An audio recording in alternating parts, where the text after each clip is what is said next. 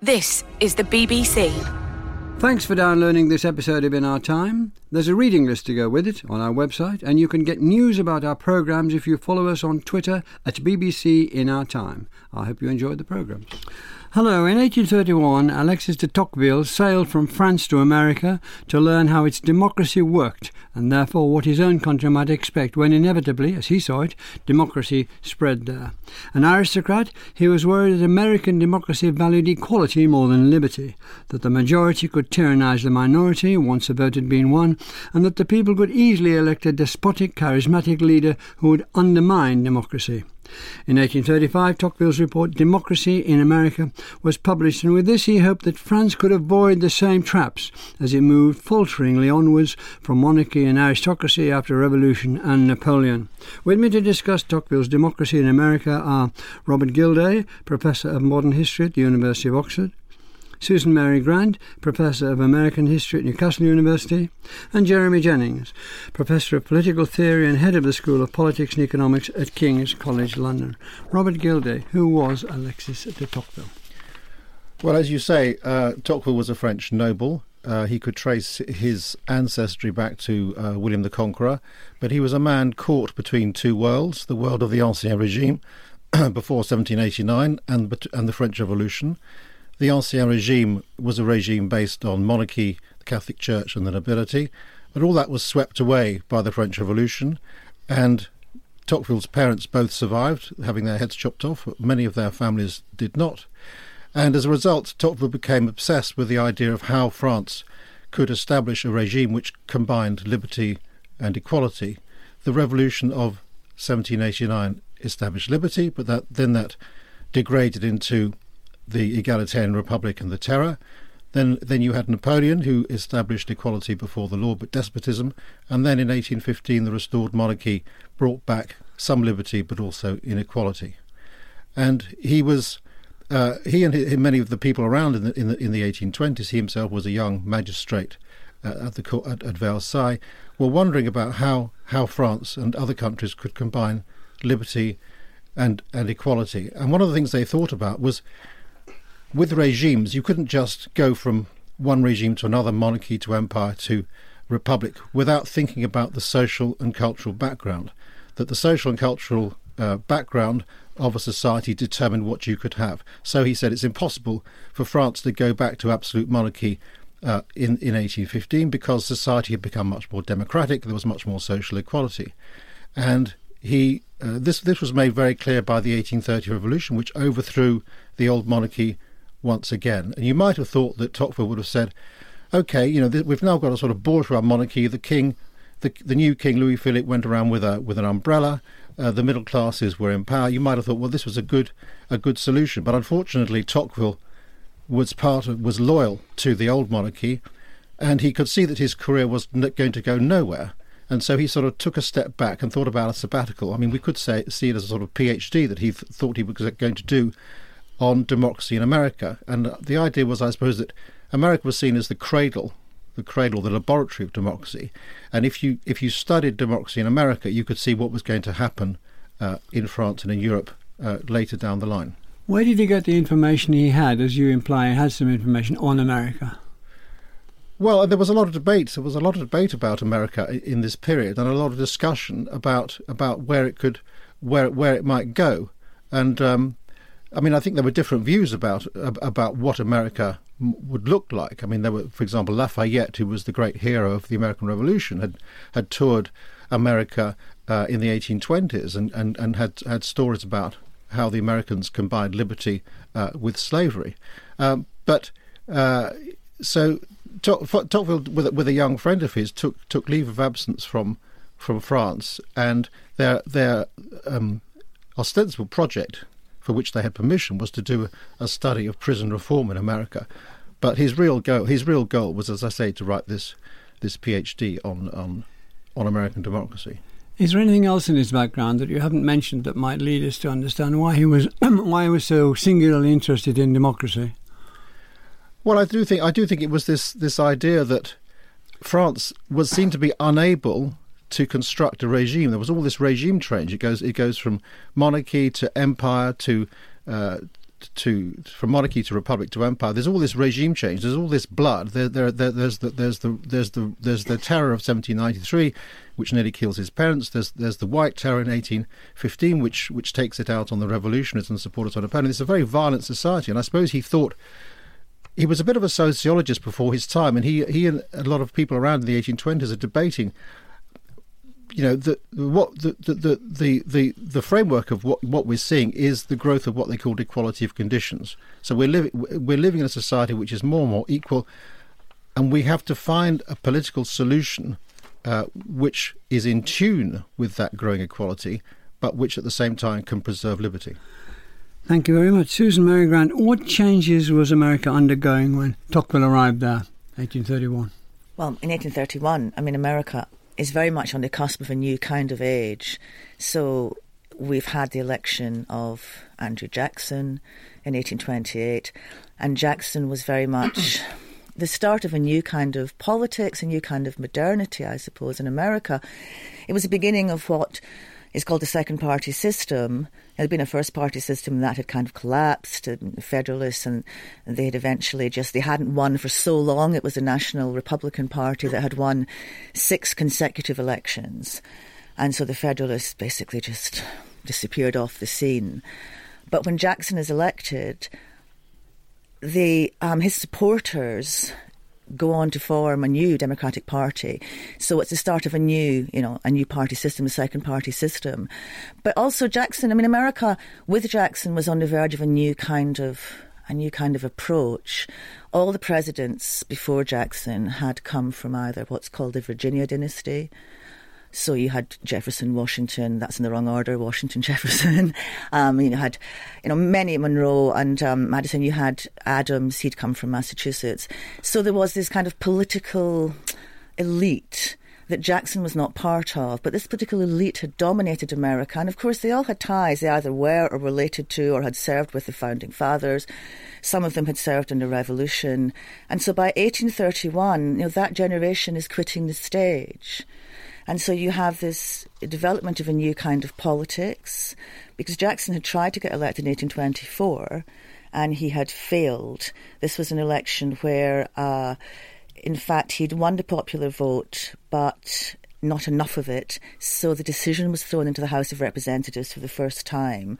Eventually, the presidency went to John Quincy Adams, and the charge was this was a corrupt bargain. And Jackson basically went back to his house in Tennessee and fumed for a while and then tried again in 1828. So that election really was a turning point, not just a new political individual on the scene, a self-made man, a military hero. He didn't have all the kind of educational background, of the Virginia elite and the Adamses, who, of course, were very famous. What's the influence of this man felt immediately? You're talking about 28. Our man gets there in 31. That's 3 years. Had the Jackson influence worked through by then? Oh, totally. So Tocqueville was able to see that the America he saw was not the America he had been led to believe existed when he set off. It was very much an America that was on the cusp of change. There were so many other what were the main peaks happening. of change?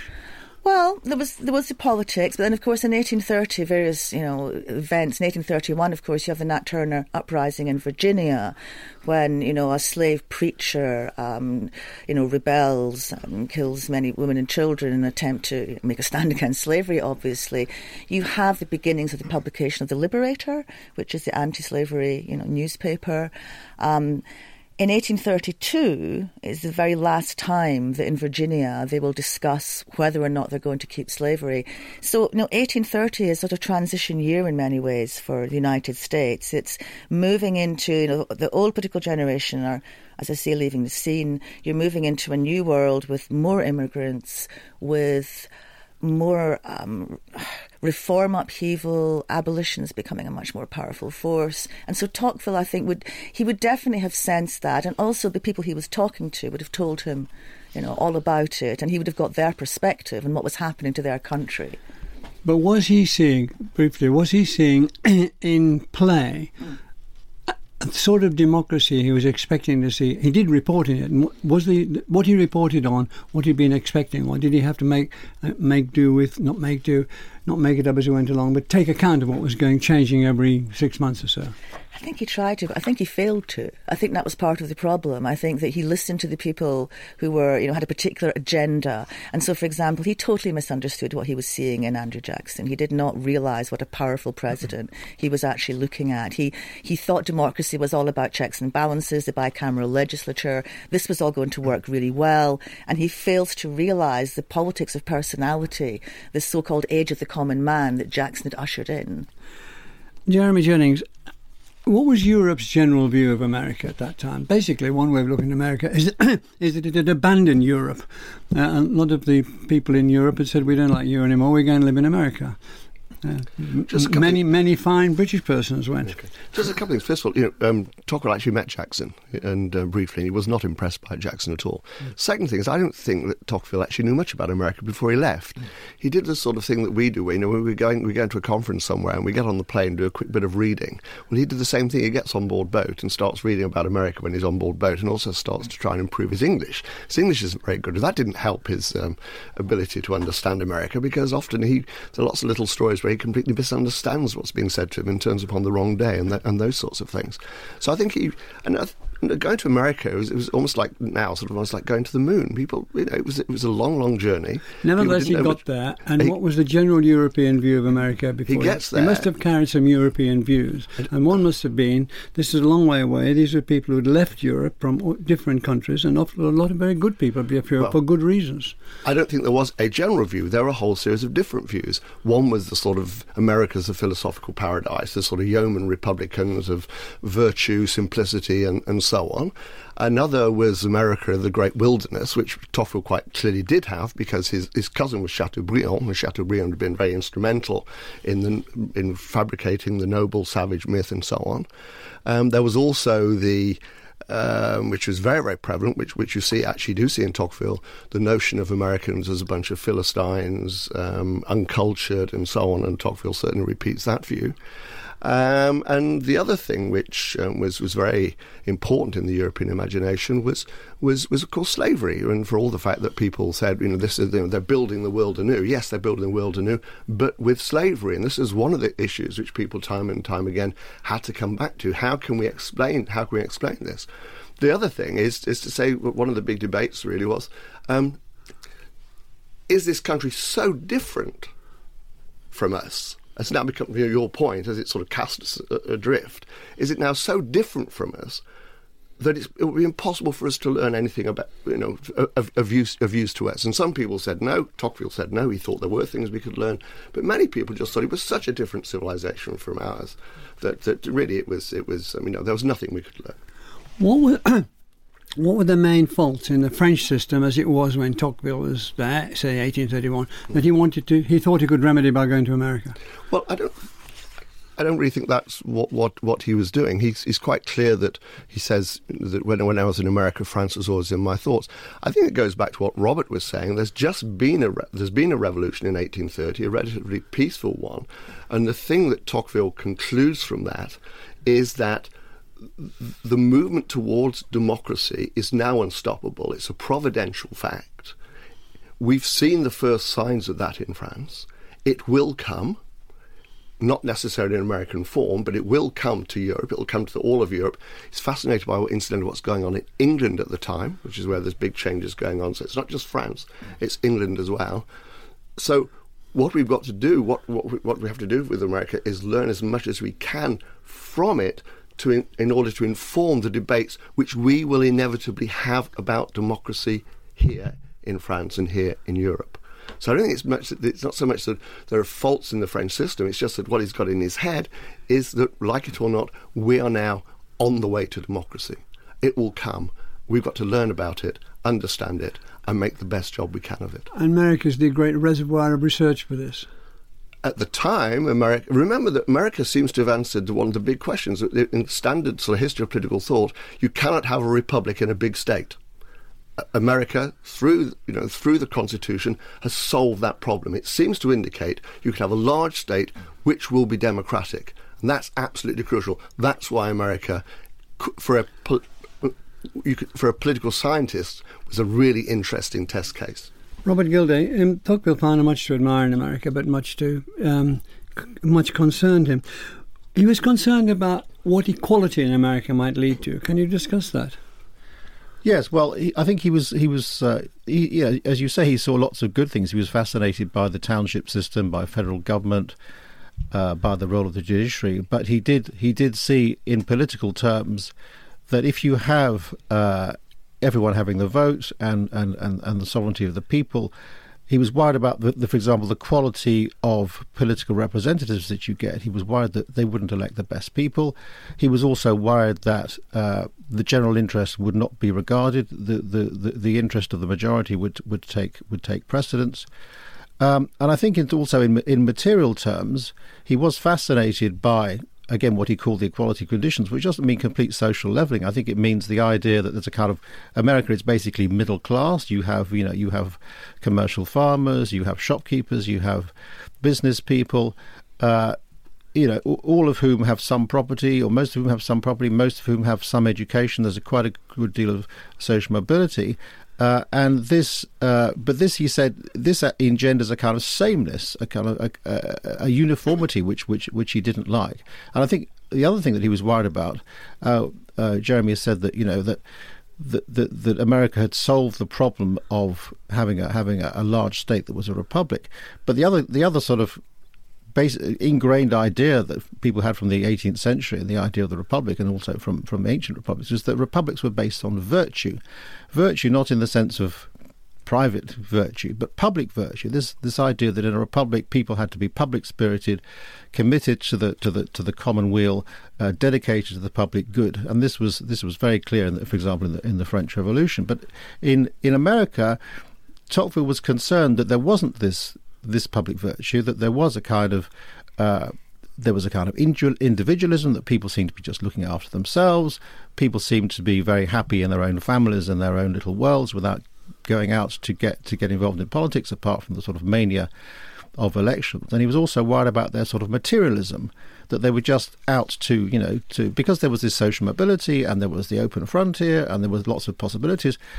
And not a great deal of educational opportunities, that people were going to just made money and were materialistic. So that was the downside of democracy for him.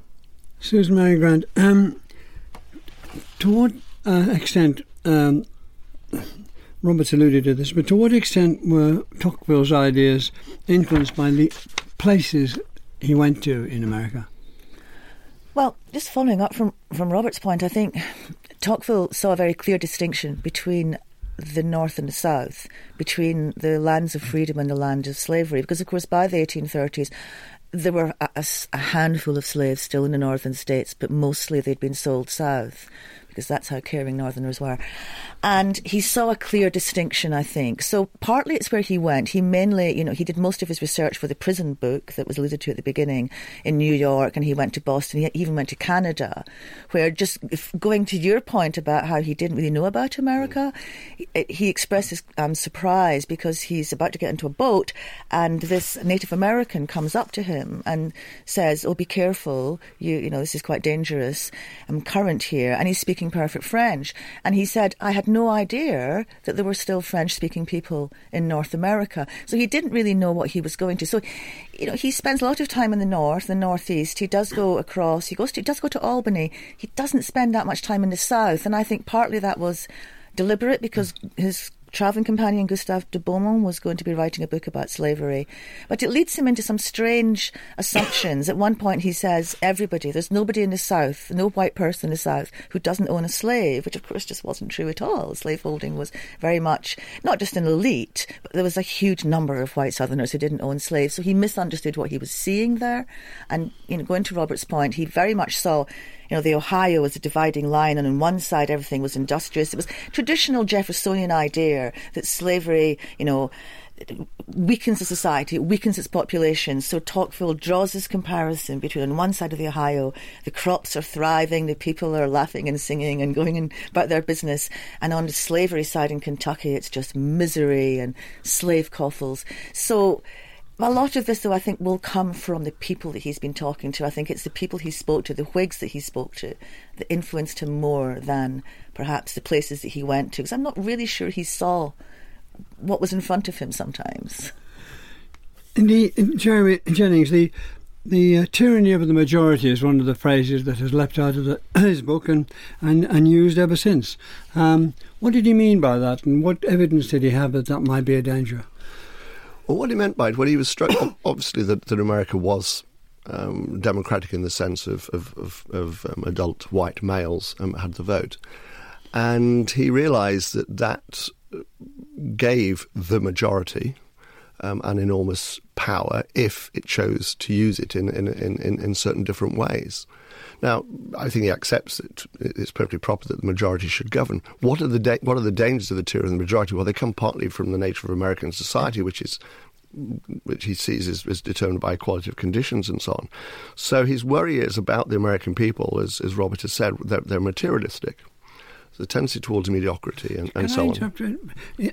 Is he saying they're much more materialistic than French people that he knows very well? Yes. In what way? How are they more materialistic than French people? When he gets there, there's a marvellous letter he writes. He's been there for a very short period of time. He's just left New York. He writes this marvellous letter about American society, and he says, I've never been to a place like this before. This is quite an astonishing place. What holds it together? What holds it together is the fact that Americans want to make money. And the other thing is their self-interest. And I've never seen anything like this before, because as Robert said, the republics have been held together by virtue. This is not being held together by virtue. It's being held together by the desire to make money and the pursuit of self-interest. Now, therefore his concern is, if that becomes, in a sense, writ large through the will of the majority, that majority, in a sense, can impose that. And you do it in various ways. Most obviously, it can produce bad government, again, as Robert has alluded to. His concern is, at one point he says something to the effect that while Americans disagree on something, conversation, discussion will flourish. Once they've made up their mind, the majority will silence all opinions. So it's beginning that fear about the power of public opinion. The other thing about the majority he really worries about, again, which has been alluded to by already, is the concern. In a country which is held together by a desire to make money, by self-interest, the primary concern will be a desire for comfort, material well-being, and the majority will impose that desire at the expense of liberty. They will place well-being before liberty. And if there's one thing Tocqueville stands for, it's he should always place liberty above other considerations. In what way, though, Robert? Is he saying that the tyranny of majority is so different from the tyranny of many minorities that have disfigured or figured Europe for centuries, including his own country?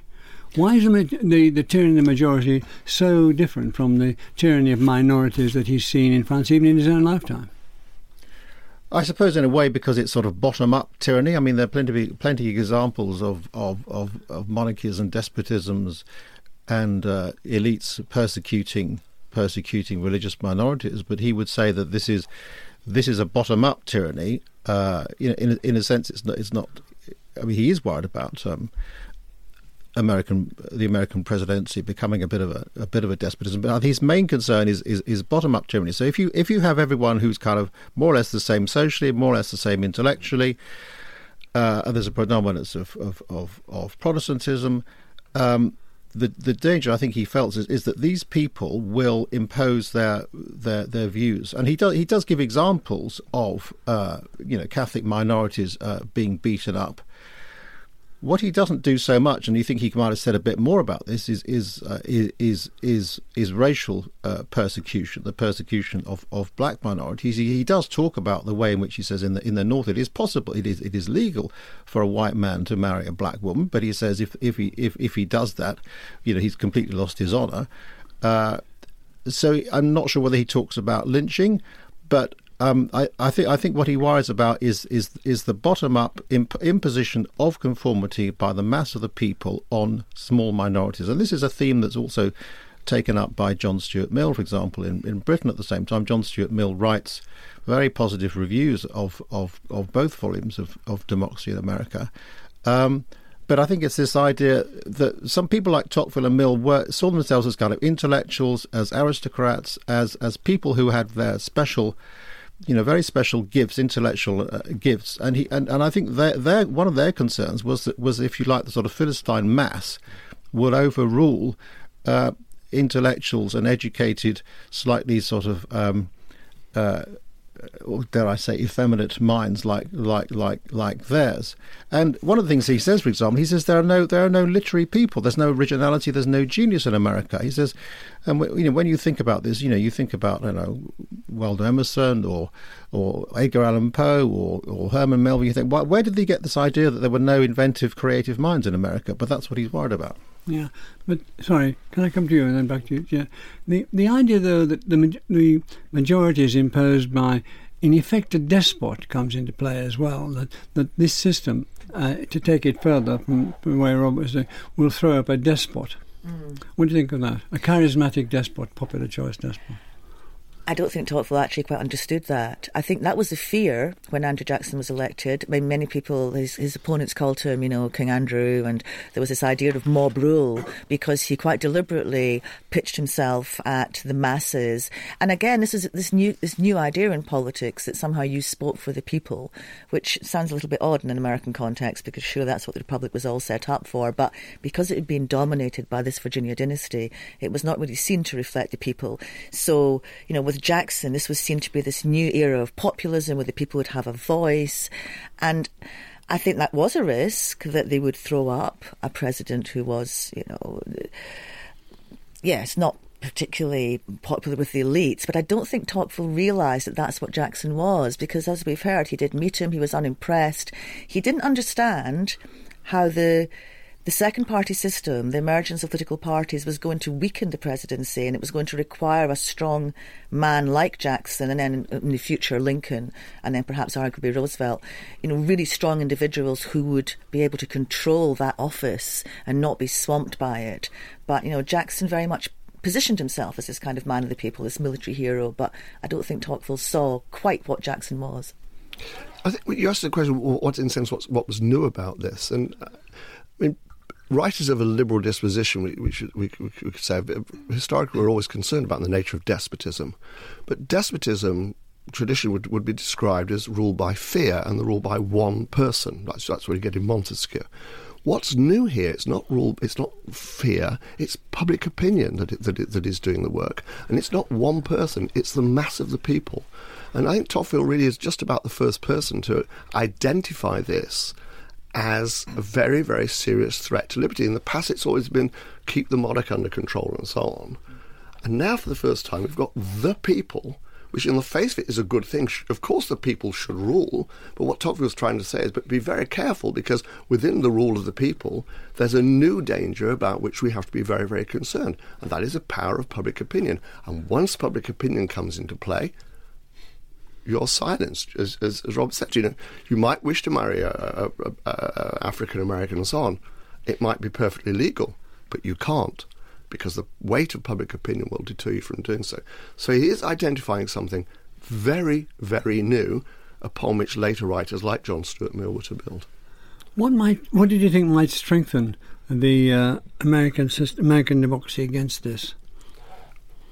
Well, in a way, that's the great Tocquevillian project. This is the nature of democracy that I'm describing to you. We have to learn to live with it.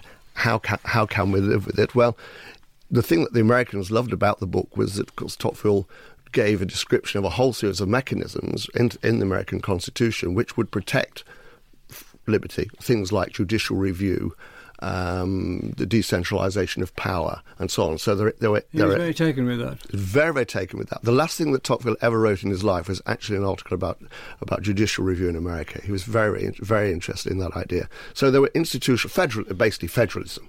So the classic liberal argument of dividing up power. That's the institutional side of it. But the thing that Tocqueville identified that he thought was really interesting about America were that there were other factors in American society which would militate against this despotism.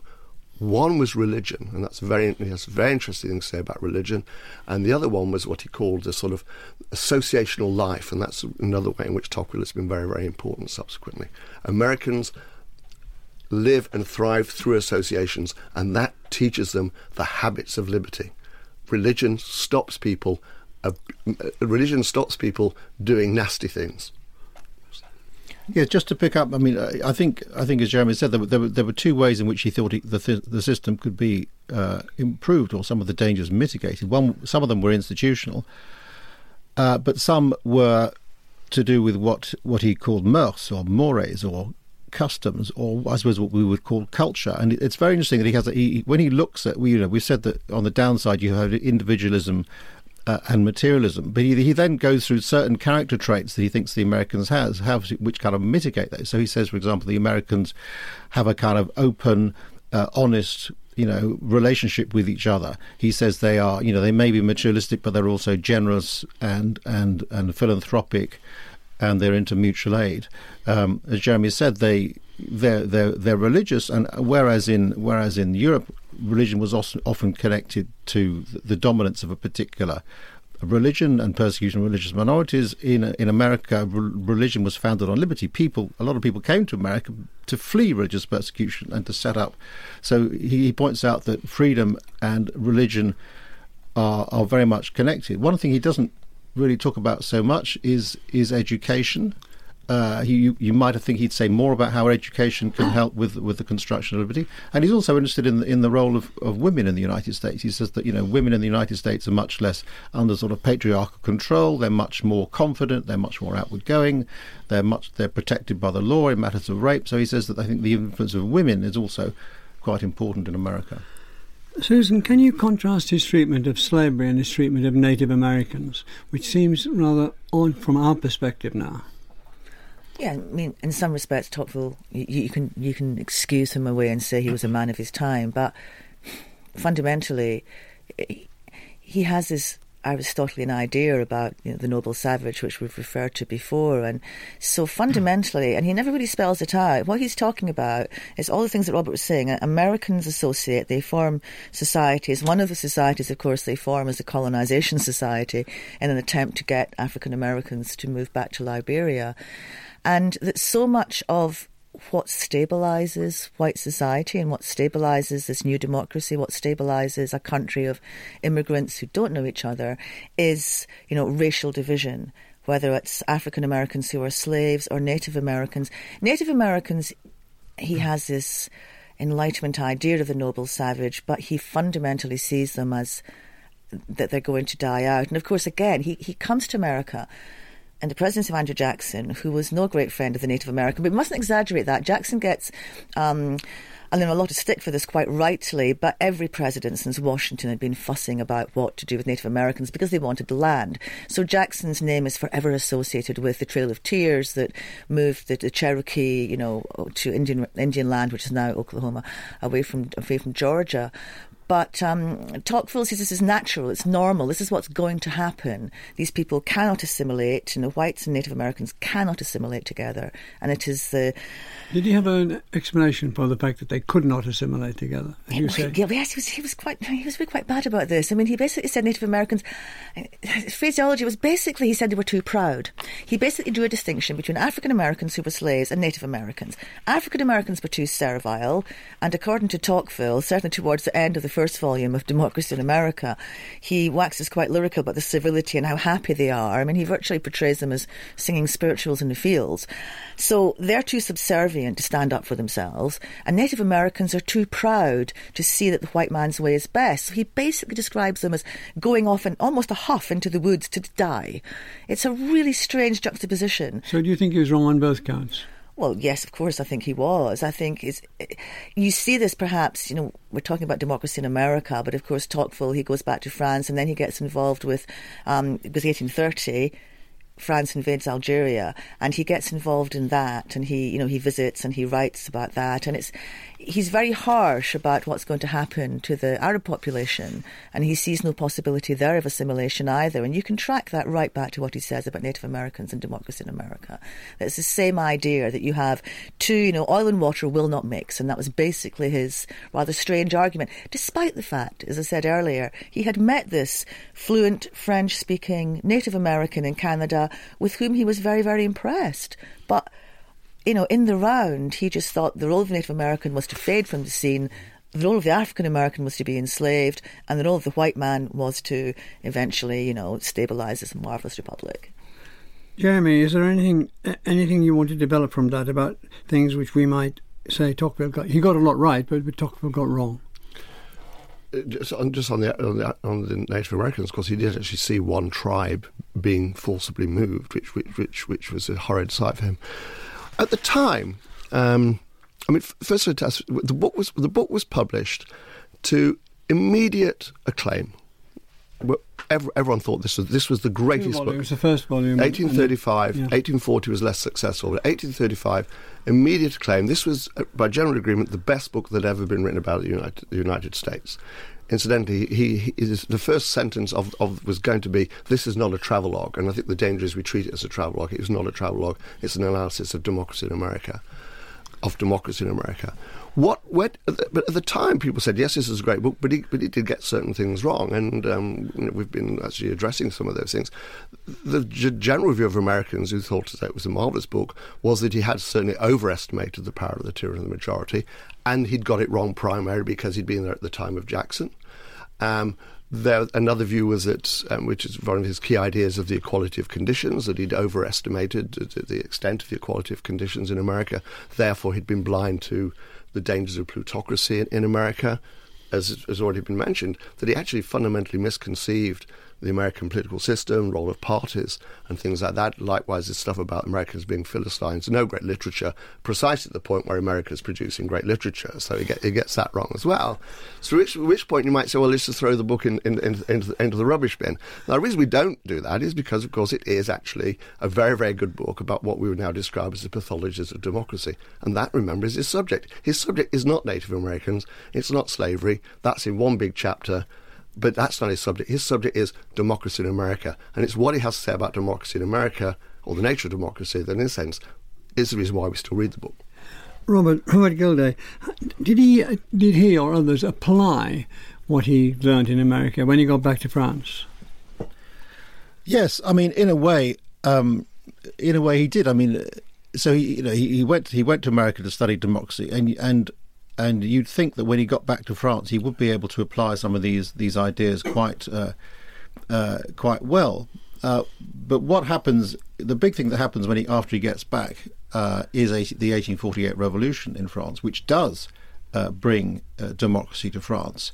And there is a wonderful moment where he talks about, so everyone has got, all males have got the vote, down to the lowest peasant, and he's a landowner, a seigneur in Normandy, and he goes with his peasant farmers to the polling station, and it's about a 5-mile walk. And he says, I didn't put myself at the head because this is now democracy. They were in alphabetical order, and I put myself under T towards the back. And then he said, well, we did get to this grassy knoll, and I did feel that I had to make a speech to them. So I gave a speech, and I said, when you get to the town to vote, make sure you vote first and go to the pub later. And that seemed to be a kind of moment of sort of Tory democracy, where the landed gentleman takes his faithful peasants to the polling station, and everything's going to work out fine. But I think the trouble is with France, democracy always came with the French Revolution, the Republic, and the Napoleonic regime. And so, for example, when he gets elected to the National Assembly, which convenes in the sort of spring of 1848. 15th of May, the Assembly is invaded by a bunch of Paris radicals who are demanding various things, including an army to go to Poland to support the Poles against the Russians and the Germans. That terrifies him. He sort of hides behind a bench. And then, of course, in 1848, in June of 1848, you have the so-called June days. There's a lot of unemployment in Paris. People are employed by these national workshops. Then the workshops are closed down. There's a rising in Paris which he calls a servile war, a sort of class war, which is almost as if a sort of slave war has come to France, and he can't cope with that. And then the other thing, finally, that he can't cope with is the advent of Louis Napoleon Bonaparte. I mean, he's actually on a constitutional commission which makes the Constitution of 1848, which says the French president will be elected by universal suffrage for a 4-year term, and that's what happens. But then, of course, Louis Napoleon then turns around and has a coup d'état against the regime. Tocqueville's briefly in prison, and we get democratic despotism in France. Susan, Susan, what lessons were there for the larger Europe in this book? Well, I think we have to put Tocqueville in context, just following on from what's been said, that it was very popular, and partly because it was a serious study of democracy, but also partly because people were fascinated by America. So Tocqueville is not the first person to go and visit it. And a lot of British people came across. You had Francis Trollope, you had Harriet Martineau.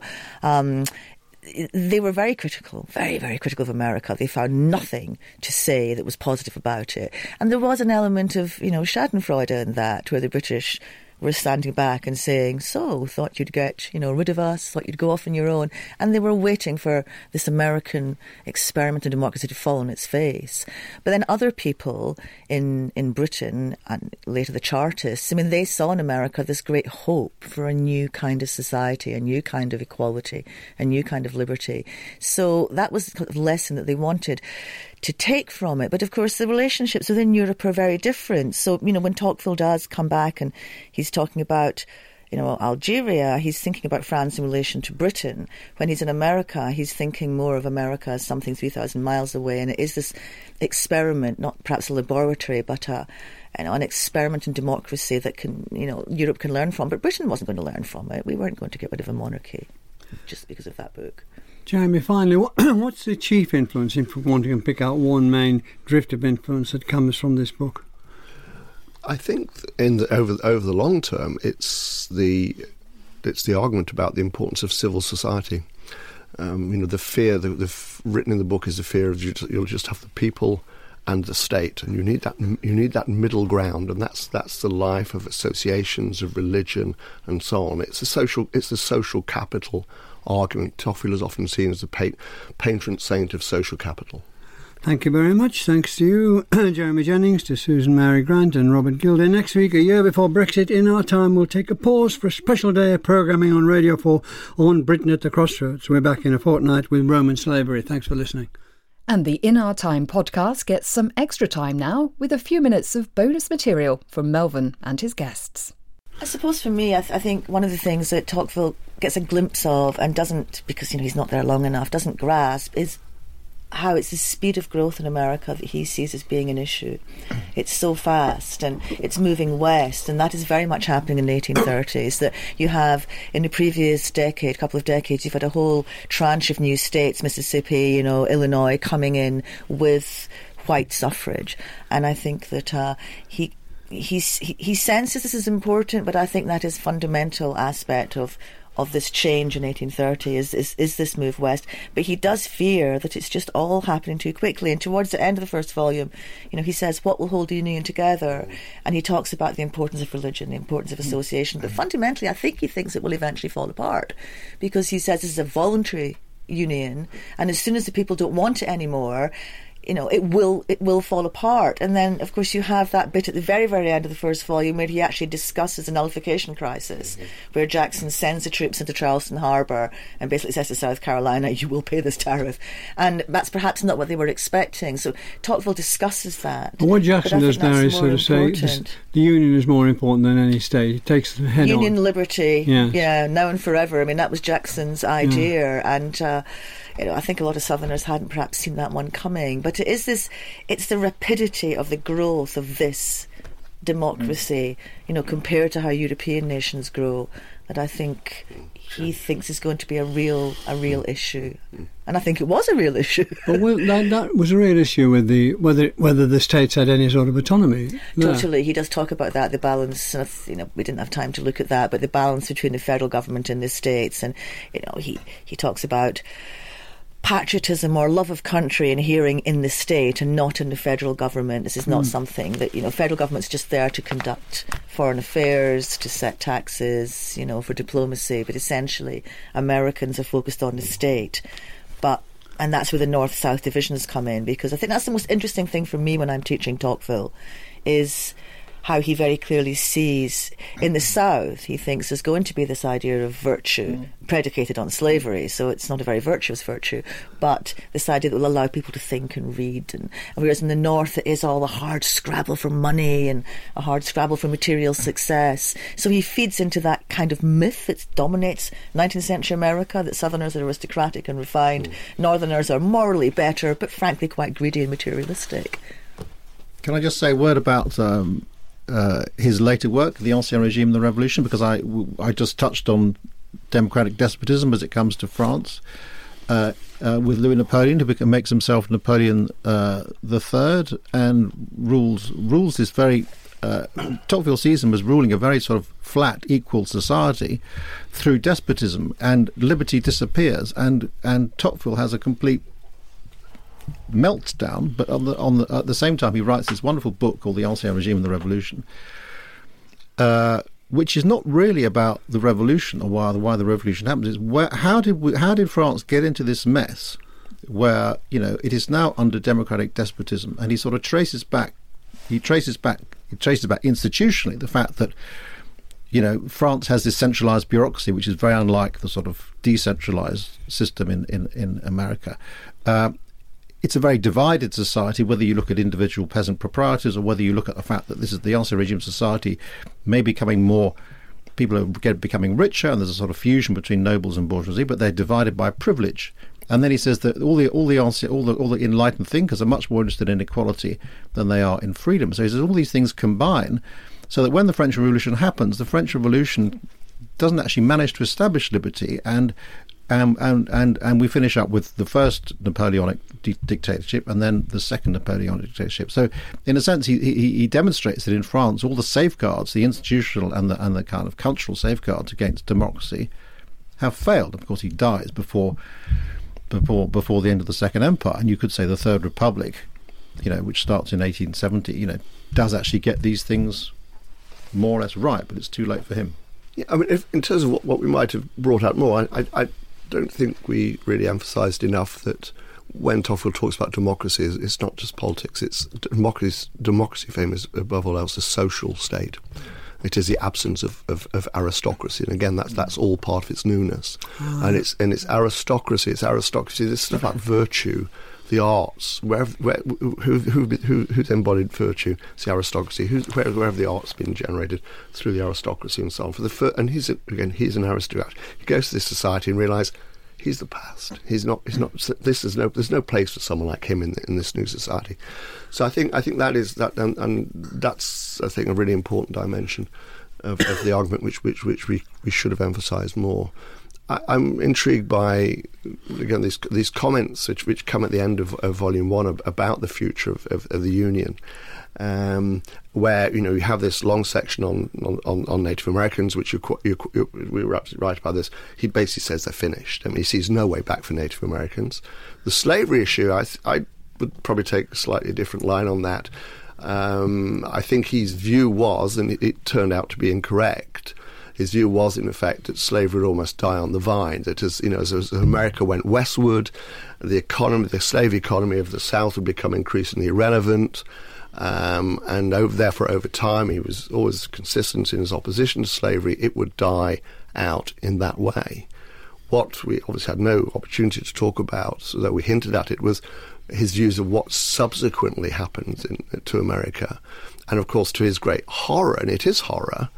Slavery does not die on the vine. Slavery, in fact, the South doesn't give up, and the South, in fact, are determined to take. In the fact that 1833 here, and the Americans just then went to sort of internal slavery after that, didn't they? Yeah, that's right. Yeah. But the South seeks to push slavery westward. I mean, they don't give up, and he follows this very, very closely.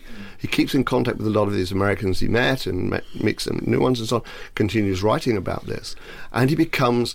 By the 1850s, whereas in the 1835, he effectively says the Americans would not be so stupid to have a civil war about this. By the 1850s, the Americans are going to be that stupid, and he's writing to his friends in America, saying things like, "All of us who look to America as a country of liberty are now in despair because you're this great beacon which we look towards is clearly not going to deliver. And his final remarks on America in long private correspondence are very, very pessimistic about America indeed. Yeah. And of course he dies just before the Civil War. Now, I was just going to say, it's difficult to maybe bring this out in an actual programme, but I think Tocqueville is very relevant today. I mean, partly because of if you link together Democracy in America with his reports in Algeria, because I think too often he's become an American product. Americans have taken him, the American Academy has taken Tocqueville to himself, and every historian dips into Tocqueville for a nice juicy quote, and I am guilty of that. My writings are peppered with Tocqueville quotes. But I think there is a danger that now when Americans, sometimes some of them write about Tocqueville and Democracy in America, it's almost as if that is the only country that understand Democracy in America, the only one, only they would read it. And I think it would be good, for Europeans at this juncture to read Tocqueville. But I think he's very relevant, and I think we can look at him from a different angle and not just use him as a source of quotes for this new strange republic across the Atlantic. I think we're going to be interrupted by a strange Englishman. Who'd like tea or coffee? Oh, coffee. Black coffee. Coffee. In Our Time with Melvyn Bragg is produced by Simon Tillotson. Hello there, we hope you enjoyed that podcast, but as Lieutenant Colombo so presciently put it, there's just one more thing. Why not consider listening to The Now Show as part of the Friday night comedy from the BBC? No, I'm sure Colombo never said that. Then he was missing out, wasn't he? It's the topical comedy show hosted by us, Puns and Dennis. All you have to do is find us wherever you get your podcasts and make sure you subscribe.